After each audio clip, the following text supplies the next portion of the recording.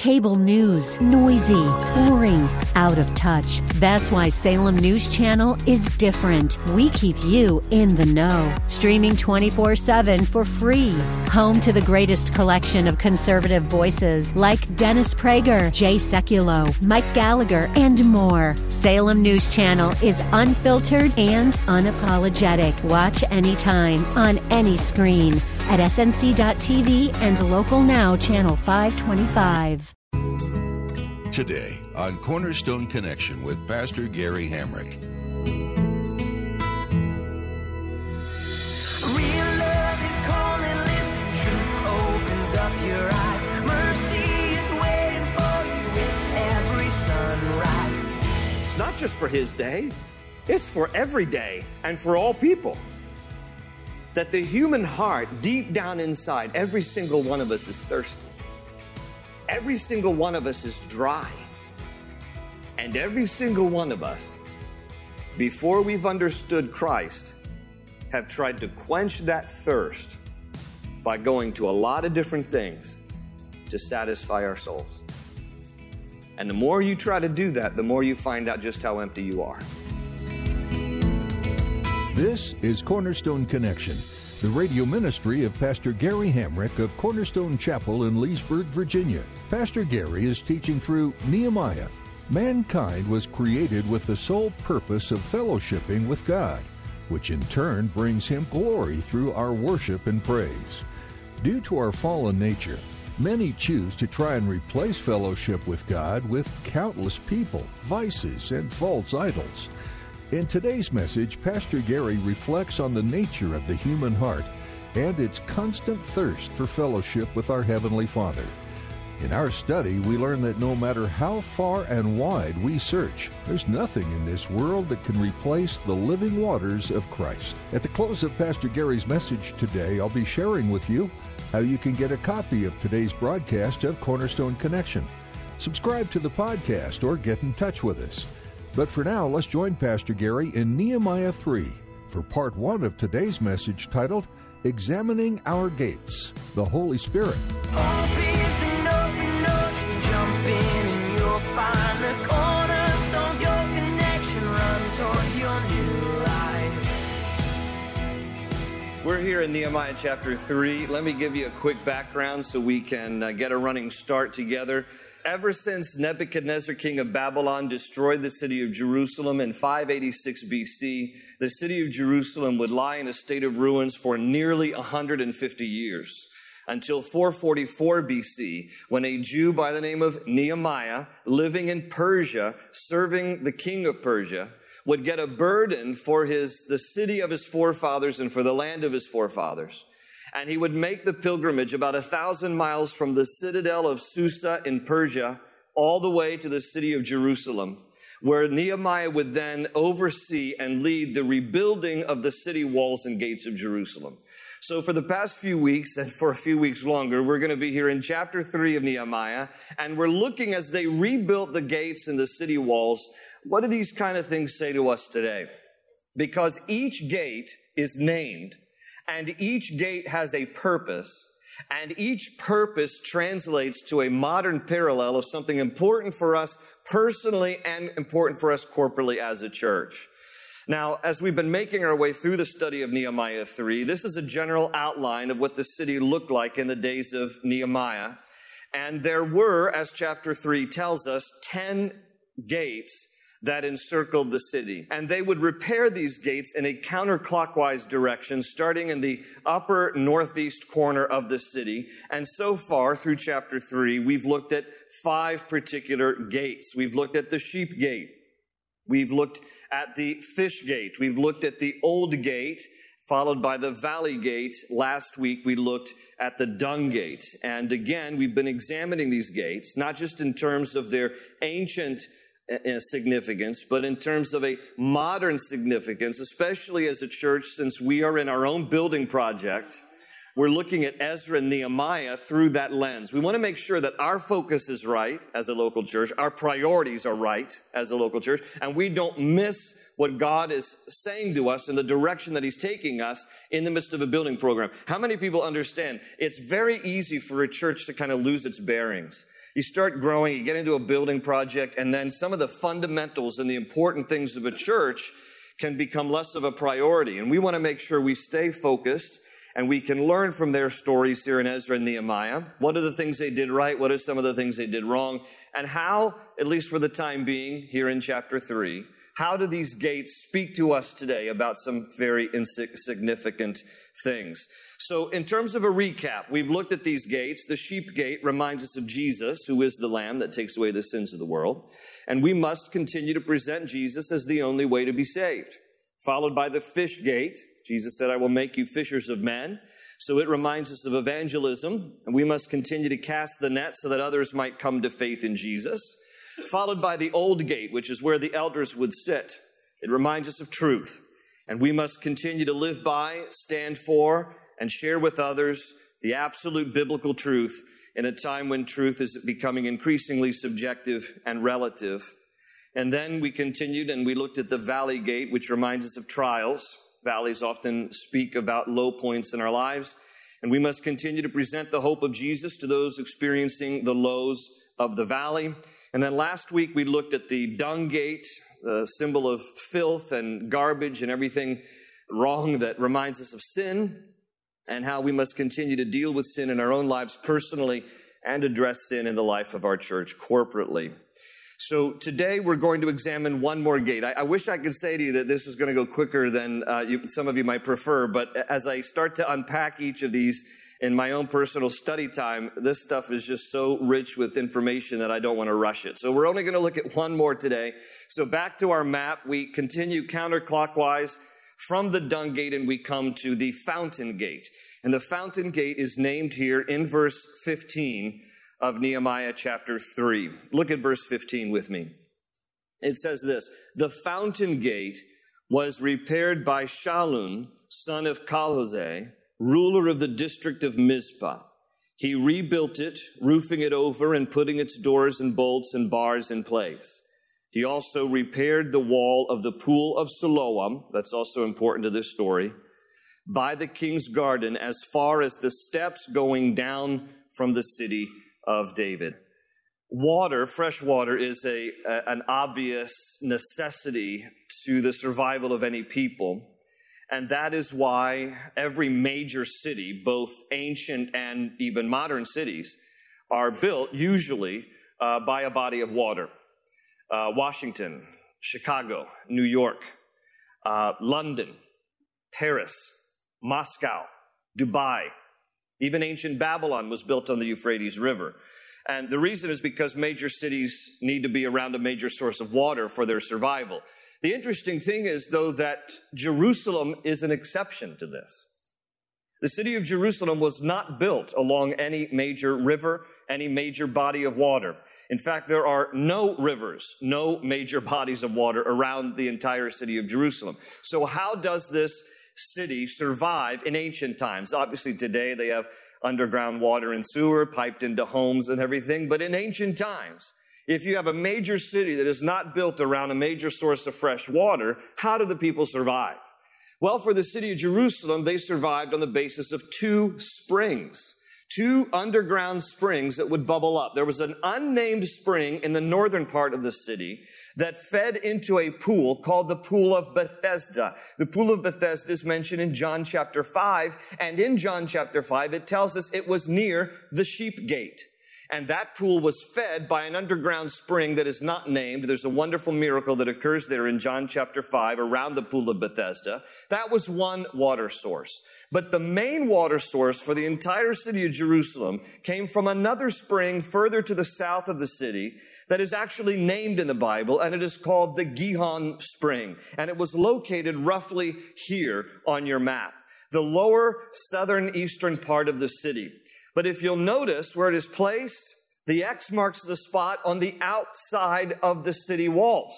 The spring that furnished fresh water to the city of Jerusalem was outside the city, which was no big deal. If you had a bucket, you could go and you could take some water from the spring and take it back inside the city to your homes. But it was a big deal in a time of war. Because in a time of war, an enemy would come, hem you into the city, and all they'd have to do was cut off your fresh water supply, and then you would die or you would give up. until 700 BC, under the leadership of King Hezekiah in the Bible. Now, this is about around 250 years before the days of Nehemiah. King Hezekiah realized how vulnerable they were as a city if another nation came along, attacked them, and cut off their fresh water supply, seeing as how the Gihon Spring is on the outside of the city. So he had this incredible idea, Hezekiah did, to bring the fresh water into the city. But how do you do that? Because Jerusalem is built on a boulder. It's really built on rock. And so Hezekiah decided, well, here's what we're going to do. Here we are perched on the top of this hill, Mount Moriah. It's on bedrock. So he commissioned people to take pickaxes. You have to remember, this is 700 BC, the days of Hezekiah. Okay, no modern equipment, no sonar equipment. Take your pickaxes and dig through solid bedrock to connect the Gihon Spring to the inside of the city. And so Hezekiah's tunnel was built 1,750 feet long, cut through solid bedrock in the city of Jerusalem. Hezekiah's tunnel remained a mystery for many years. It wasn't discovered until 1838. And when they discovered Hezekiah's tunnel, they discovered it was in this zigzag direction. And the reason is because when Hezekiah commissioned people to build this tunnel to bring the fresh water supply into the city, they started at both ends. And if you start at both ends and you try to meet in the middle underground, it's really easy to pass each other. So what they did, and this is the brilliance from heaven that was given to King Hezekiah, as they cut their way through the solid bedrock, they cut in a zigzag direction so that they could then have a greater likelihood of meeting somewhere in the middle. And that's exactly what they did. Hezekiah's tunnel is 60 feet below ground. 60 feet, carved out of solid bedrock, on average 2 feet wide, on average 6 feet high. It is one of the places, by the way, that we go. When we go to Israel, we walk through Hezekiah's tunnel. It's not for claustrophobics, but we do it. It's kind of a tight, narrow passageway, and there's always fresh water up to your ankles, maybe your knees, as we go through the tunnel. But tourists go through Hezekiah's tunnel today. It is an engineering feat of amazing accomplishment. It really is a miraculous accomplishment. Back in those days, 700 BC, through solid bedrock with pickaxes from opposite directions, meeting in the middle. When Hezekiah's tunnel was completed, the Gihon Spring then brought water inside the city, and it dumped into the Pool of Siloam. It is mentioned here in our text in Nehemiah 3:15. The Pool of Siloam was by the fountain gate, is what the text tells us. Now, the Pool of Siloam would then be this wonderful reservoir that captured all this fresh water. Check it out. The Pool of Siloam was a mystery for many years, too. It was mentioned in the Bible, but nobody knew where it was. Everything's been built upon century after century after century on top of previous civilizations. The Pool of Siloam was discovered in 2004. It was uncovered accidentally when the Israelis were building another sewer system, and they were putting pipelines in through the area, and they discovered in the lower part of the city the ancient Pool of Siloam. Here is a picture today of what part of the Pool of Siloam looks like. Now, they haven't unearthed the whole thing. The steps are carved out of the bedrock of the city, and they date back to the time of Christ. And you would step down into the pool. Now, the pool, we don't even know how huge the whole thing is. We do know the length of it, though. If you follow your eye along the steps, underneath the canopy, along the wall there, it stretches 225 feet. That's how huge this pool is, and we don't even know the full dimensions of it yet because it hasn't been completely unearthed. Now, I share all this with you because this is an important point to remember related to the fountain gate and recognize the significance, because that's the history of this, but now we need to understand what's the modern significance. What's the parallel here? The Pool of Siloam is an important part of the story here by the fountain gate because the purpose of the fountain gate originally was so that people could have access coming outside the city, inside the city, to the Pool of Siloam. If you wanted to get to the Pool of Siloam from outside the city, you went through the fountain gate. The fountain gate was named to honor the spring of Gihon. The spring is basically a fountain because it bubbles up from below. So it was so named for that purpose. Named after the Gihon Spring, for the purpose of getting to the Pool of Siloam. And this is what gets repaired here in Nehemiah 3:15. But the Pool of Siloam has some very important significance in the Bible. Particularly, there are a couple of stories in your New Testaments in the Gospel of John. In John chapter 9, there was a miracle that was performed here by Jesus at the pool of Siloam. It tells us in John 9 that there was a man who was born blind, and Jesus heals this man, and he does it in a very unique way. Jesus takes his own spit, mixes it with some mud, and puts this mud compact on this guy's eyes, and then Jesus says to him, "Go wash in the pool of Siloam." The man goes to the pool of Siloam, washes the mud off his eyes, and he can see. That was a miracle that happened at this place. But there is another significant story involving Jesus here and the pool of Siloam and the whole concept of water in John chapter 7. I'm going to ask you to leave Nehemiah and turn in your Bibles to John chapter 7 because I want you to see this story and understand the significance of this event here and how it applies to us today. So John chapter 7 is where we're going to go in your New Testaments, and I'm going to read just two verses. John 7, starting at verse 37. And it says this, "On the last and greatest day of the feast." Now hold that in mind, we'll come back to that. "On the last and greatest day of the feast, Jesus stood and said in a loud voice, 'If anyone is thirsty, let him come to me and drink. Whoever believes in me, as the scripture has said, streams of living water will flow from within him.'" Now, this scene, let me have your attention again. This scene transpires here around the pool of Siloam. And it tells us here at the beginning, verse 37, that it was on the last and greatest day of the feast. What feast? If you look back earlier in John chapter 7, we find out it is the Feast of Tabernacles. Now, the Feast of Tabernacles was something that the Jews would celebrate. Every male over the age of 21 was required to go to Jerusalem to celebrate one of three major feasts, and one was Tabernacles, also called in Hebrew Sukkot. And part of the celebration of Tabernacles was that they honored the Lord for the bounty of the harvest, and they prayed for rain. They prayed for rain. Water was and is a precious commodity, but particularly so in these days. We take for granted now. We go to our kitchen sink, we turn on the faucet, we have fresh water brought right into our house. Not in these days. They were very dependent upon the Lord for rain so that the spring could continue to provide fresh water for the people of Jerusalem. And part of Tabernacles was this great parade of celebrating God who provided rain for the harvest, who brought water for us to survive by. And so here's what would happen. The Feast of Tabernacles was an 8-day celebration. The 8th day, the last day, was called the last and greatest day. Now, that's when Jesus speaks here. It was on the last and greatest day. And something special happened on the last and greatest day. For the first 7 days of the Feast of Tabernacles, the priest would leave the temple area with a golden pitcher, and he would walk down to the pool of Siloam, and he would dip the golden pitcher into the pool of Siloam. And everybody, this was accompanied by great fanfare. Everybody in the city was celebrating. This happened every morning for 7 days of the Feast of Tabernacles, where the priest would come down with a golden pitcher, scoop up some water, and he would take it back up to the temple where he would pour it out in what was called an offering of libation. It would basically be a water offering, thanking the Lord that he brings rain for the harvest. He brings water for our survival. And everybody would celebrate the goodness of the Lord in this way. This happened every morning for 7 days.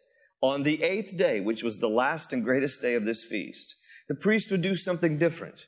When he would take the water to the temple area and pour it out, he would read from two passages of Scripture, Isaiah chapter 12 and Isaiah chapter 44.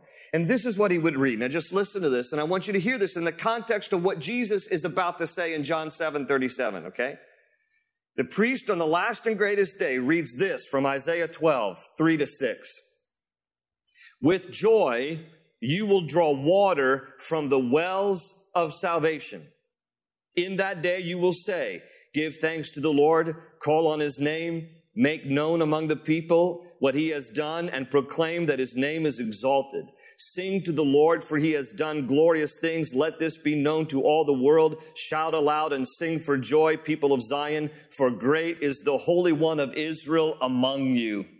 That's what Isaiah 12:6 says. And here Jesus is the Holy One of Israel standing among them, and they didn't recognize him. The priest is reading that passage. Now, the priest would then add Isaiah 44:3. Listen to what it says. For I will pour water on the thirsty land, and streams on the dry ground. I will pour out my Spirit on your offspring and my blessing on your descendants. Now, this is fascinating, folks, because you got to hear the whole context. So here the priest is, pitcher of water, pouring it out every day for 7 days. 8th day, he gets up, does the same thing, and then reads Isaiah 12, and he reads Isaiah 44, and he talks about water being poured out from the Lord, and the bounty of the harvest, and the Spirit of God being poured out, and all of the symbolism of water in the land. And Jesus then stands up on the last and greatest day of the feast, and he says, if anybody's thirsty, let him come to me. Let him drink from me. For he who believes in me will never be thirsty again, and out of him will come rivers of living water. All this incredible thing is going on at that time when Jesus inserts himself into the text, into the context. Why? So that people would understand that all this symbolism about water, sure, everybody physically needs water for survival, but there is a greater thirst in the heart of every human being, and that's the thirst of your soul. And there's a deeper need, and Jesus then stands up, and he's not talking about, hey, you can get a great cup of water from me and you'll never go thirsty physically. He's talking about, hey, I provide something for you that will satisfy and quench the deepest longing of your soul. If you come to me and believe in me, streams of living water will come gushing up from you in a satisfying, quenching way like you've never known. And this is important for all of us to understand, because as Jesus is explaining all of this, we need to hear this too. It's not just for his day. It's for every day and for all people. That the human heart, deep down inside, every single one of us is thirsty. Every single one of us is dry. And every single one of us, before we've understood Christ, have tried to quench that thirst by going to a lot of different things to satisfy our souls. And the more you try to do that, the more you find out just how empty you are. Because nothing and no one will satisfy the deepest longing of the human heart like Jesus Christ. Like Jesus Christ. And so that's what he wants us to get here. And as he stands up there and he says, whoever's thirsty, let him drink from me. You'll never go thirsty again. Out of you will come rivers of living water. He's talking about how he can fulfill the deepest need, the deepest longing of every human heart. He says, I want you to come to me, believe in me, because when you put your faith in me, when you believe in me, then there's going to be this bubbling effect of my presence in your life that will be so satisfying, so quenching, like no one and nothing else you've ever encountered. Now, John, in John 7 there, John himself, the writer, adds in verse 39 clarification to what Jesus is saying here. Look at verse 39. John says, by this, he meant the Spirit whom those who believed in him were later to receive. Okay? Jesus has not yet died on the cross. He's not yet finished the work. Okay? When he's on the cross and he dies, he says, it is finished. So his redemptive work has not yet been completed. But once Jesus dies on the cross and we accept him as our Savior, and Jesus comes into our life, his very presence by way of his Spirit comes into us. And so John is adding here, he says, this is what he meant. He meant those who would later believe in him after he dies on the cross will receive the very presence of his Spirit. And when they receive that, it is this welling up effect of this quenching presence of God. Open ocean, jump in and you'll find the cornerstone's your connection. Run towards your new life. That's all we have time for today on Cornerstone Connection. We're so glad you've taken the time out of your day to join us for a period of learning and encouragement for your life. If you were blessed by today's teaching, we'd encourage you to share it with someone you feel could use a little blessing as well. You can find and share this and many additional messages online at cornerstoneconnection.cc. You can also subscribe to our podcast or take us with you on the go with our mobile app. Pastor Gary has also created companion resources that go along with some of the studies he's done. These are available on our website as well. Again, that address is cornerstoneconnection.cc. We at Cornerstone Connection believe that life is done better in community. Are you part of a local body of believers? For those of you in the Leesburg, Virginia area, we'd like to invite you to join us in person at Cornerstone Chapel. Come to our weekend services and find a warm group of people who would love to be your community. Weekend services are held Sunday at 8:30, 10, and 11:45 a.m. And we have a midweek gathering on Wednesday at 7 p.m. Thanks again for joining us today. We hope you'll come back next time as Pastor Gary continues through the book of Nehemiah on Cornerstone Connection.